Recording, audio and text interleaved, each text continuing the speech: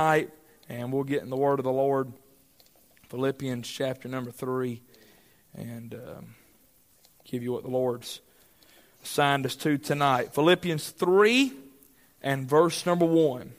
Finally, my brethren, rejoice in the Lord. To write the same things to you, to me indeed is not grievous, but for you it is safe. Beware of dogs, beware of evil workers, beware of the concision. For we are the circumcision which worship God in the Spirit and rejoice in Christ Jesus and have no confidence in the flesh. Though I might also have confidence in the flesh, if any other man thinketh that he hath whereof he might trust in the flesh, I more. Circumcised the 8th day of the stock of Israel, of the tribe of Benjamin, and Hebrew of the Hebrews, as touching the law, a Pharisee, concerning zeal, persecuting the church, touching the righteousness which is in the law, blameless. But what things were gained to me, those I counted loss for Christ. Yea, doubtless, and I count all things but loss for the excellency of the knowledge of Christ Jesus my Lord, for whom I have suffered loss of all things, and do count them but dung, that I may win Christ, and be found in Him, not having my own righteousness, which is of the law, but that which is through the faith of Christ, the righteousness which is of God by faith, that I may know Him, and the power of His resurrection, and the fellowship of His sufferings, being made conformable unto His death, if by any means I might attain unto the resurrection of the dead, not as though I had already attained, either were already perfect, but I follow after, if that I may apprehend that for which I also am apprehended of Christ Jesus. Brethren, I count not myself to have apprehended, but this one thing I do, forgetting those things which are behind, and reaching forth unto those things which are before, I press toward the mark of the prize of the high calling of God in Christ Jesus. Within the context of these 14 verses that we have read tonight, Paul begins by saying, finally, my brethren. Now, I've heard some preachers use that as an excuse for saying, now I'm closing. 10 minutes later, now I'm closing, finally closing, 10 minutes later, now I'm closing, 10 minutes later. Then they'll say, no, Paul said, finally, my brethren, he wrote 2 more chapters. Well, that ain't what Paul's saying in Philippians 3. He is shifting the context. He's been talking about Epaphroditus and Timothy in the previous chapter, and he's talking about how when Epaphroditus gets back, y'all make sure y'all be good to him and be a blessing to him. And then he kind of shifts. He said, now, moving on. Finally, my brethren, here's one more thing I want to deal with you about. And we got to remember, too, that Paul didn't write Philippians chapter 1, chapter 2, chapter 3. It was all one letter. Thank God God used some men to put the chapter and verse division in later, so it'd be a whole lot easier to find things in the Word of God. But here he begins to shift the context, and he encourages him in verse number 1 to rejoice. He said, finally, my brethren, rejoice in the Lord. And I want to encourage us tonight as we are preaching this text here in Philippians, and over again in this epistle, Paul is encouraging the people of God to have joy and to rejoice in the Lord. I'm telling you tonight, if anybody ought to be depressed tonight, it ought to be the world, amen, because they have no hope. But those of us who are saved by the grace of God and our sins have been washed away, we have hope, and we have a reason, we have a right to be happy in the Lord.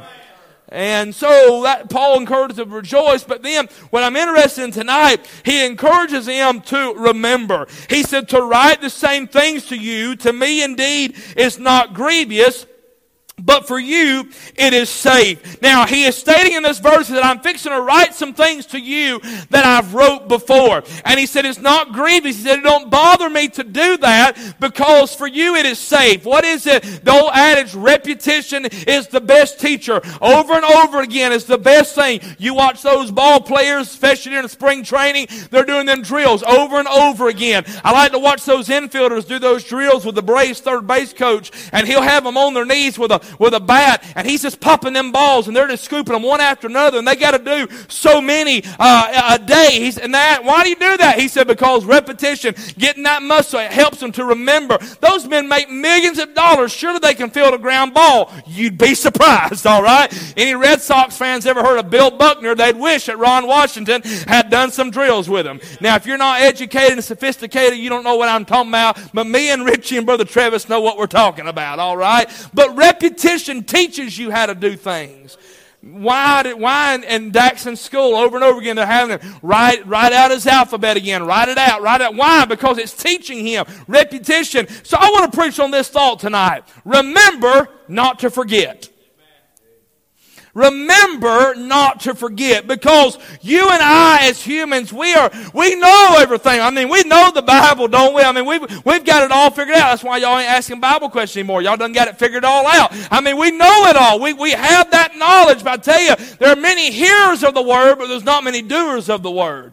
And Paul in this text says, I want to remind you not to forget. There are some things that he deals with in this text tonight, in these 14 verses that we have read, that we need to remember. First of all tonight, notice in verses 1 through 3, if you're taking notes, I notice the safe warning. The safe warning. He said to write the same things to you, to me indeed is not grievous, but for you it is safe. And he warns them about two things in verse number 2 and verse number 3.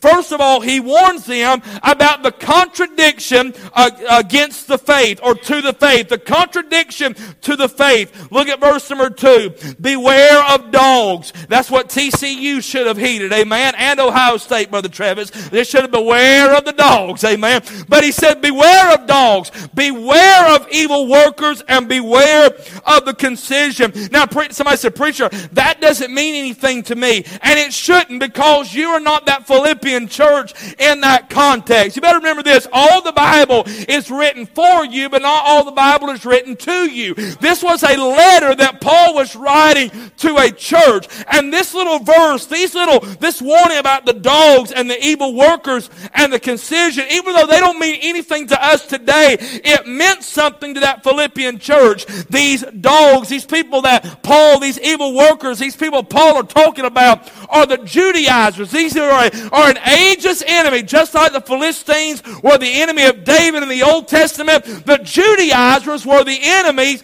of the Apostle Paul in his ministry. Now, the Judaizers taught this. I got a lot of ground to cover in 30 minutes, so I'm going to have to run quick. But the Judaizers taught this. Yes, you need Jesus Christ. Yes, you need God's grace. But at the same time, not only do you need God's grace, but you got to work at it too. So what they were doing, they were mixing the grace of God and the law. They were saying, yes, you need Jesus, but you got to do this, this, and this, and this. By the way, the Judaizers are still alive and well today. Well, if you really got saved, you're going to do X, Y, or Z. Well, you're going to do X, Y, or Z, or God's going to kill you. But you ain't saved because of what you do. You're saved because of what Jesus has done. I believe in God. I believe there ought to be birthmarks of a believer. I believe there ought to be a change. But you don't say, well, now you get saved and you get baptized and you're really saved. Now, I'm a Baptist. I'm Baptist born, Baptist bred, and when I die, I'll be Baptist dead, just like most Baptists are anyway. They're already dead. All right? And I believe in baptism. I was dunked. But did you know you can go to heaven and not be baptized? That thief on the cross didn't get baptized. And Jesus looked at him and said, you're going to be with me today in paradise. Jesus said, now look, you got to get baptized. There's a lot of dispensational things we could talk about right there. We're not going to take time to do that. But here's my point tonight. I know churches say now you got to get saved and then get baptized to complete your salvation. No.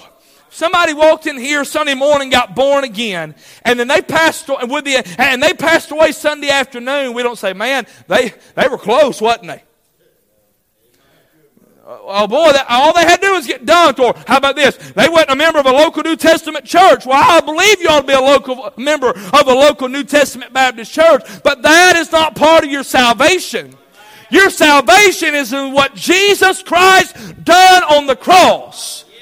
But these Judaizers, they said, well, you got to add this, you got to add this, you got to add this, you got to add this, if you're really going to be saved. And Paul said, you better watch that crowd. They're going to add works to grace. In fact, that's what he wrote the book of Galatians about, warning against those Judaizers that were adding works to salvation.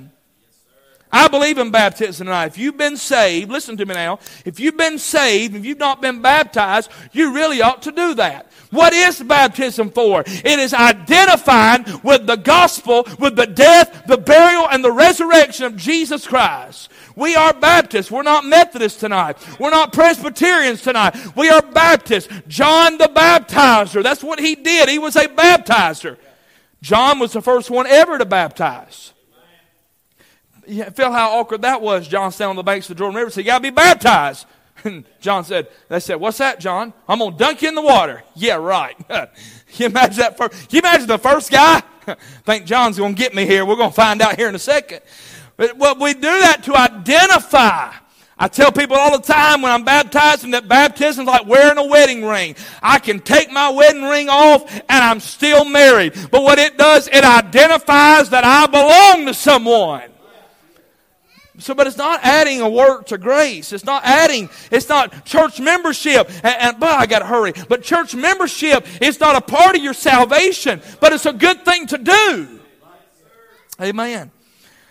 He uses three terms to describe these Judaizers. He calls them dogs.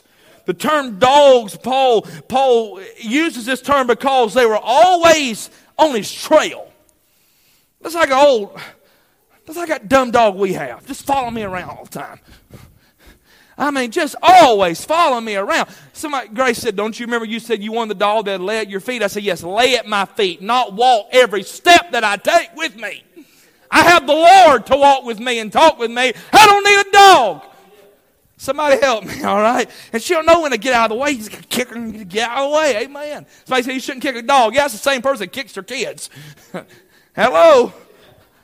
But it's always on his trail. Everywhere Paul went, they was just snapping at his heels. They was trying to defile the work that Paul had done. Paul would go somewhere and preach, and just a little while later, here come them Judaizers saying, yeah, Paul told you right about the gospel, but now you got to add this too. You got to add this too. Paul said they're a bunch of dogs. But then he'll call them evil workers. This evil workers is kind of, here's what Warren Wiersbe said. These men taught the sinner that was saved by these men taught that the sinner was saved by faith plus good works, especially the works of the law. But Paul states that their good works are really evil works because they're performed in the energy of the flesh. You listen to me tonight. If somebody is trying to work their way to heaven or earn their way to heaven, that is an evil work. And they are evil workers because they have not placed their faith and their trust in the gospel of the Lord Jesus Christ. And they're trying to add something to it when you can't add anything to it. And Paul said they're dogs and they're evil workers. Here's what Paul talks about in Galatians, that the law was our schoolmaster to bring us to Christ. Meaning the law showed us that we could not keep it. It was to show us that we had a fault in ourselves. Then he calls them to beware of the dogs, the evil workers, and the concision. Now, once again, this don't mean anything to us because we're not Jews. But what this concision was, it refers to the fact that these Judaizers taught that physical circumcision would bring salvation. But in all truth, this circumcision of the flesh for salvation was just a mutilation of their body that did not bring regeneration. It was like that crowd that Moses wrote against about cutting their flesh and making marks in their body for the dead, mutilating their body. By the way, I'm still against tattoos. Somebody say amen right there. Now I can't. Now, if you've got one you can't do nothing about that now, but you can help getting any more. Somebody say amen. Hey, you young people, if your body's not been scarred up, listen to some people around here that wish they never would have made that decision. I don't know why I'm preaching on that, but they wish they never would have made that decision. Go that way. Somebody say, I'm just telling you, they're mutilating their body. And when people do that, it's like walking in here and taking spray paint and spraying the walls of the temple. the body of Christ. He says, beware of these dogs, these evil workers of concision. So he gives them a warning about the contradiction to the faith. But then secondly, he gives them a warning about the confidence in the flesh. Now I'll be honest with you, Brother Richie, I had preached this verse out of context for a long time. I preached that, you can't put no confidence in your flesh. You can't trust your flesh. And that is correct. You can't trust your flesh. You know, if you got a mean dog, some people think I hate all animals. I don't hate all animals. I just hate most animals, particularly the ones that live in my house. I don't mind Jasper the cat. He looks just like Sylvester. He don't bother nobody. That's an animal. That's the way an animal ought to be. Leave everybody else alone. Unless he's hungry, then he'll bother you. But I hate pit bulls. I hate them. They're bred-born killers. You say, ain't in them. You're crazy. It's in them. Rottweilers, I don't like. There's bred-born. Somebody say, ain't that a cute little baby? It ain't no baby. What Brother Richie Miss Asia has a baby. That's a dog.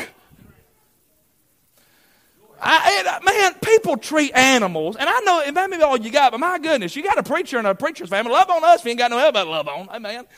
I mean, they'll let that dog lick them in the face. You really don't know where that dog's mouth's been the last week and a half. Amen. How did I get on preaching on dogs? Well, it's in the text. I thought about preaching Kurt's beware of dogs. You know, you got the greyhound, and you got the junkyard dog and all that. But I didn't do that. But Paul states, he said, I have no idea how I got on that. And y'all are trying to know the same thing as well. Here's my point. This confidence in the flesh. Oh, I know what it was. If you got a big dog, if you're going to have one of them mean dogs, you better get a big rope for it. You better build a fence. You better have a chain. You better have something to keep it. If you're going to have one, you better have something to keep it away from everybody, especially if it's dangerous. Well, it ain't dangerous to me. Well, no, but it's going to be dangerous. As dumb as our dog is, it snapped at people it didn't know before. It wouldn't know what to do if it got a hold of somebody. But so we can't put confidence in flesh. You can't trust it. But you know, that's not what Paul's talking about in this text. He's talking about salvation in this text. He's talking about people adding works to grace. So watch what he says. For we are the circumcision which worship God in the Spirit and rejoice in Christ Jesus and have no confidence in the flesh. What does he mean here? Well, he combats the false doctrine by reminding the believers that salvation is by grace alone.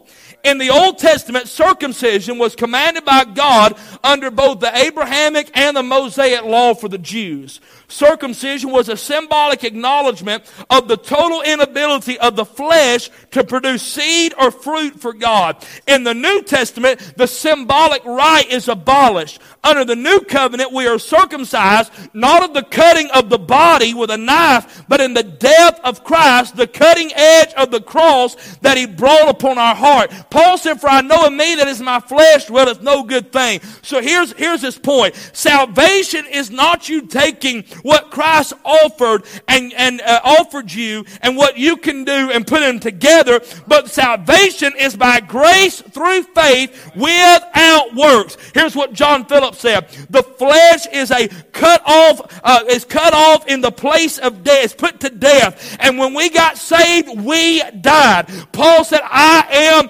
crucified with Christ. Nevertheless I live, yet not I, but Christ liveth in me. And the life that I now live in the flesh, I live by the faith of the Son of God who loved me and gave Himself for me.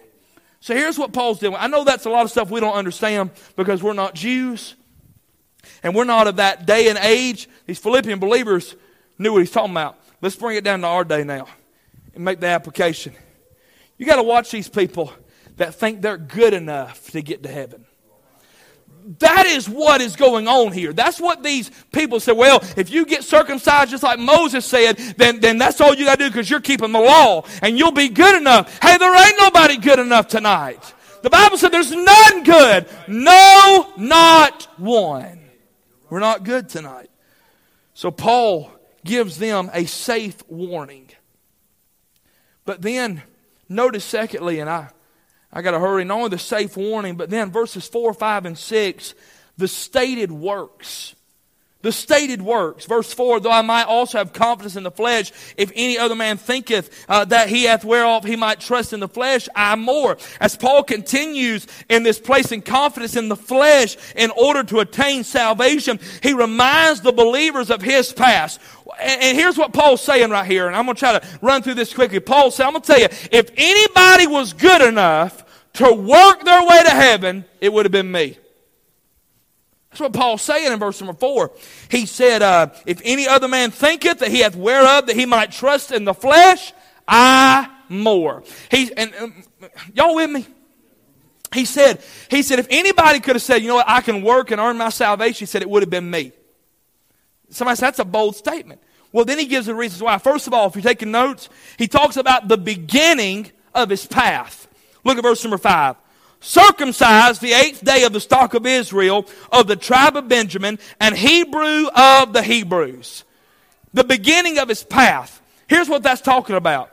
He said, I was born in a good family.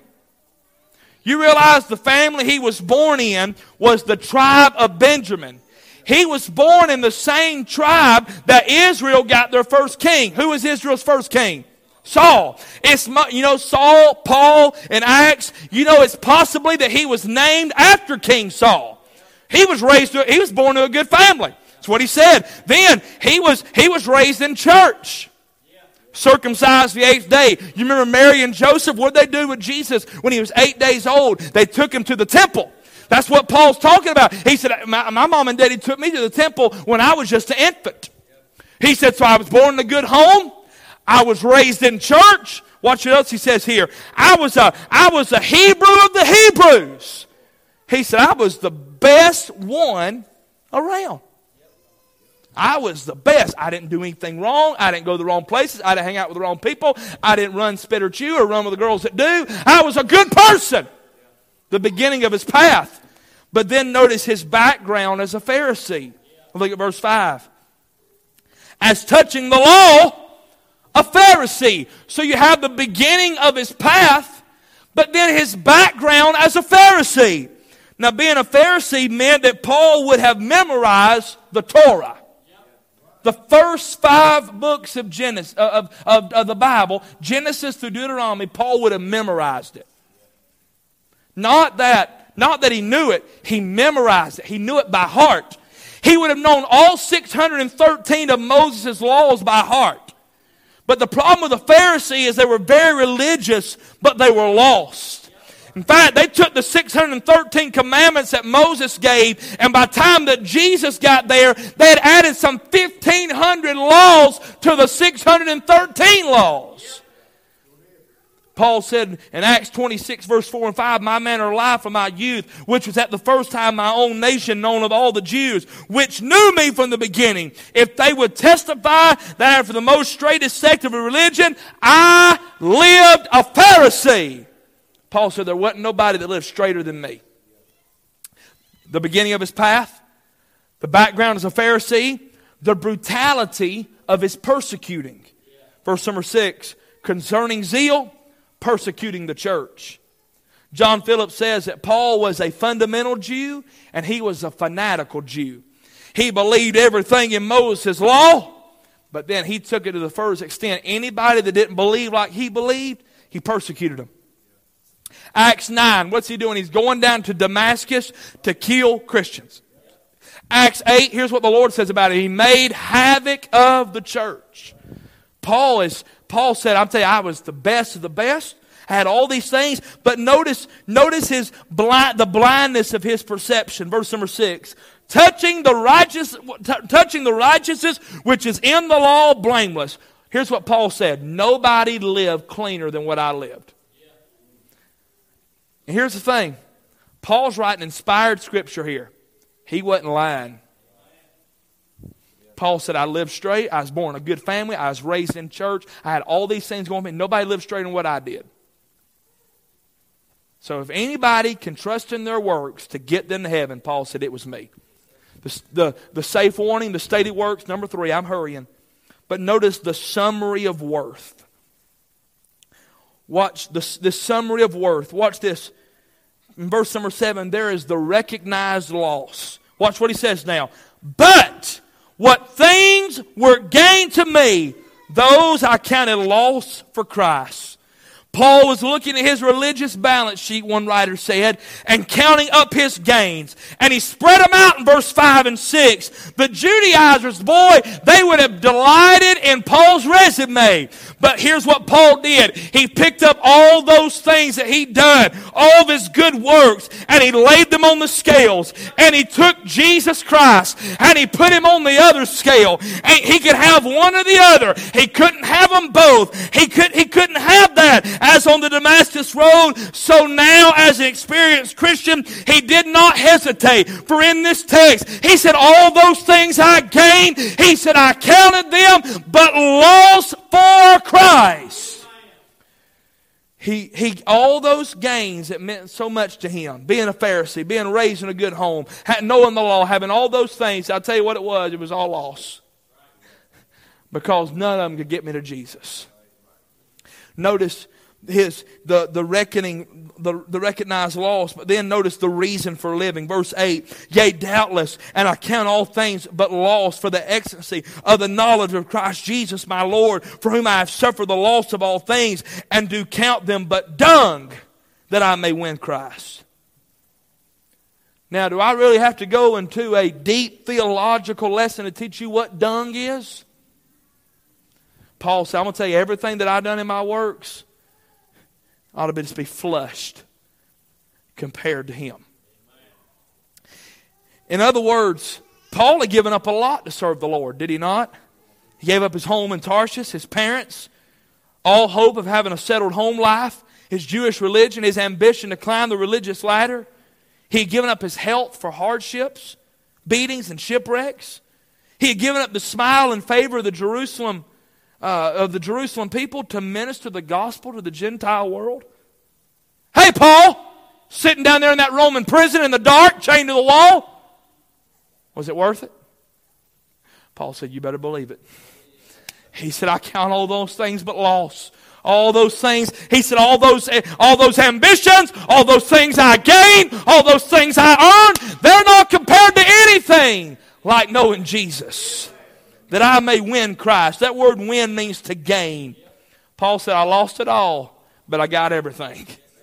And I tell you, when you resign to yourself that you have nothing to offer God, but He has everything to offer you, you'll find that losing everything will allow you to have everything in Jesus Christ. Then there's the righteousness of the Lord in verse 9. And be found in Him, not having my own righteousness, which is of the law, but of that which is through faith, the faith of Christ, the righteousness which is of God by faith. Paul said, hey, y'all want to find me? Just look in Christ. I love this. To be found in Him is salvation's truth. And for Christ to be found in us is a sanctifying truth. To be found in Him means that when God looks at me, He sees Jesus Christ. And for Christ to be found in me means that when others look at me, they see Jesus.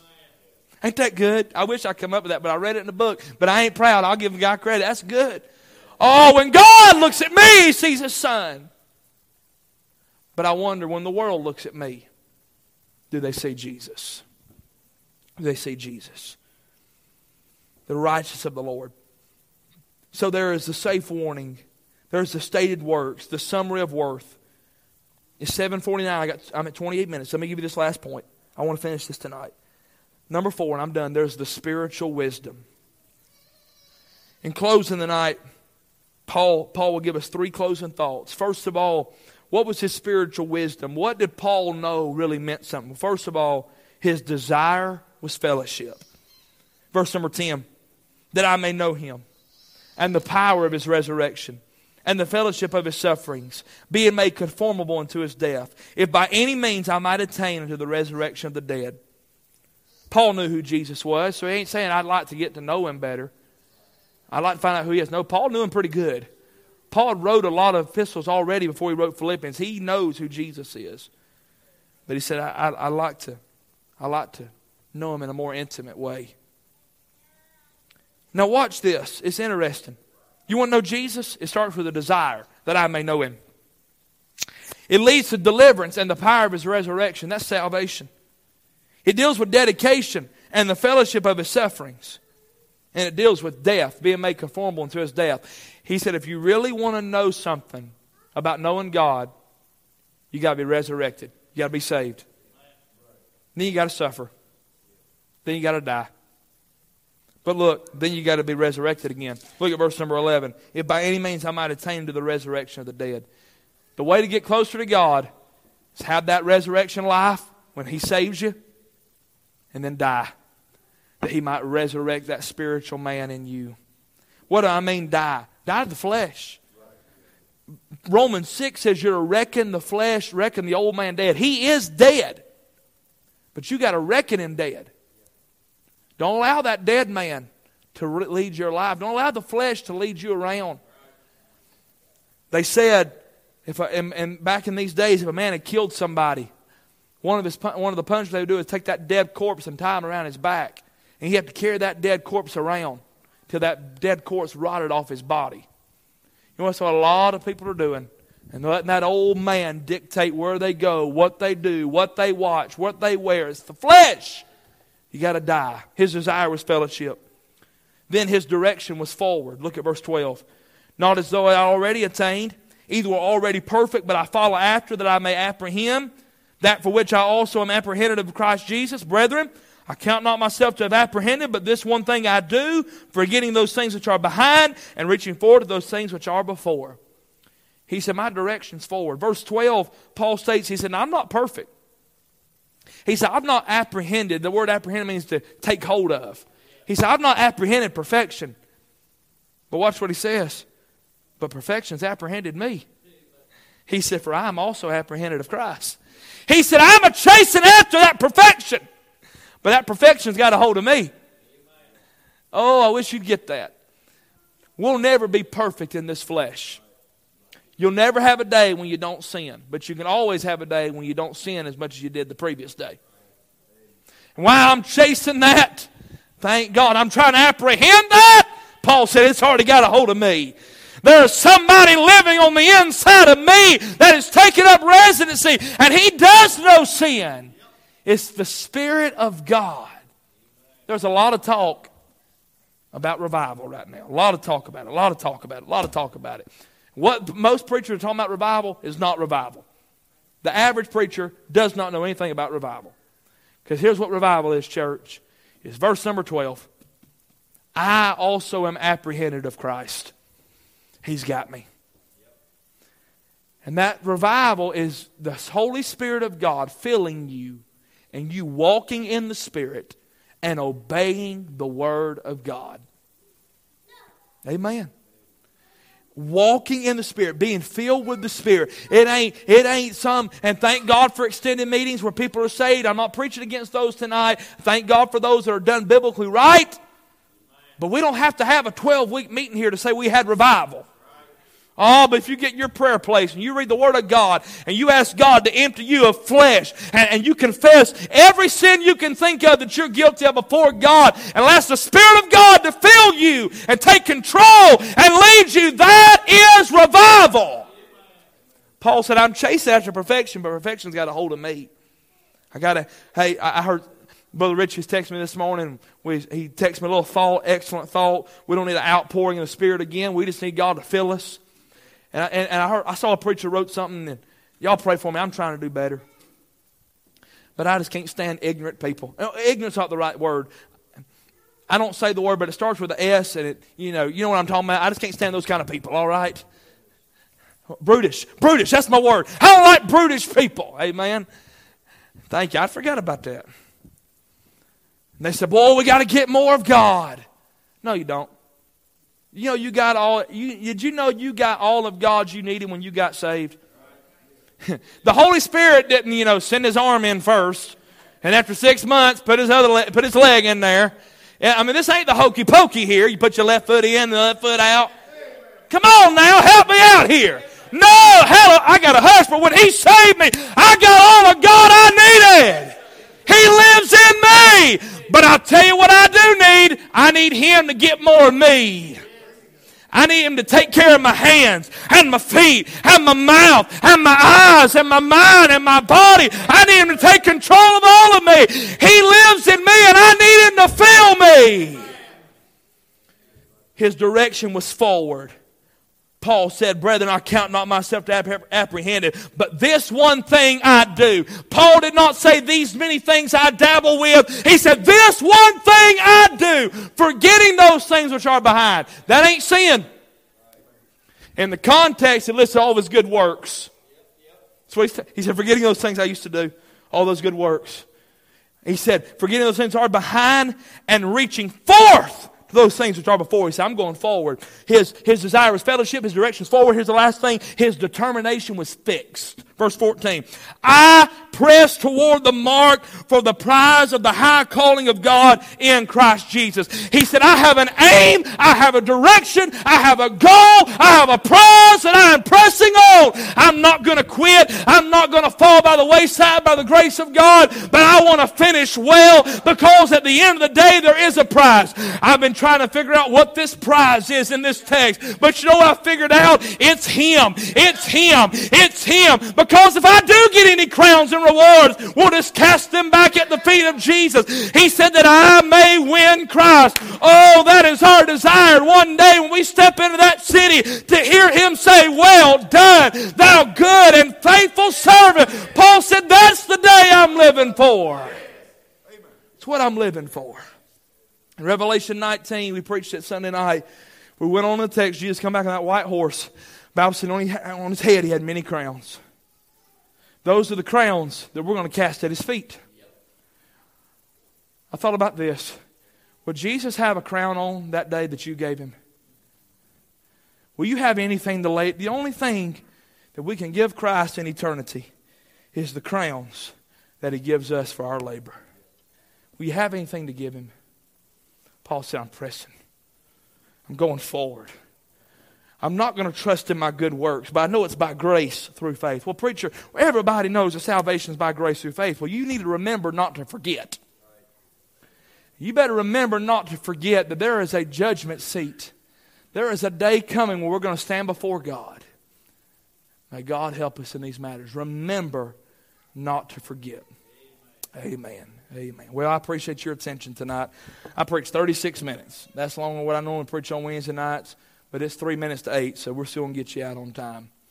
Boy, I love the Bible, don't you? I strive and I want this church to be a Bible-preaching church.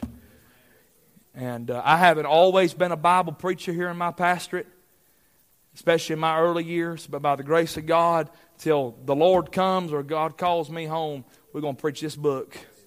We're going to walk in it. Why? Because I don't know about you, when I study these verses today and then preaching tonight, you may not be no help, but it's feeding me. It's helping me. Why? Because this is our final authority. Amen. Let's press on. You know how you win the prize for Thursday? You press on. Win the prize for Friday. Live every day in light of the judgment.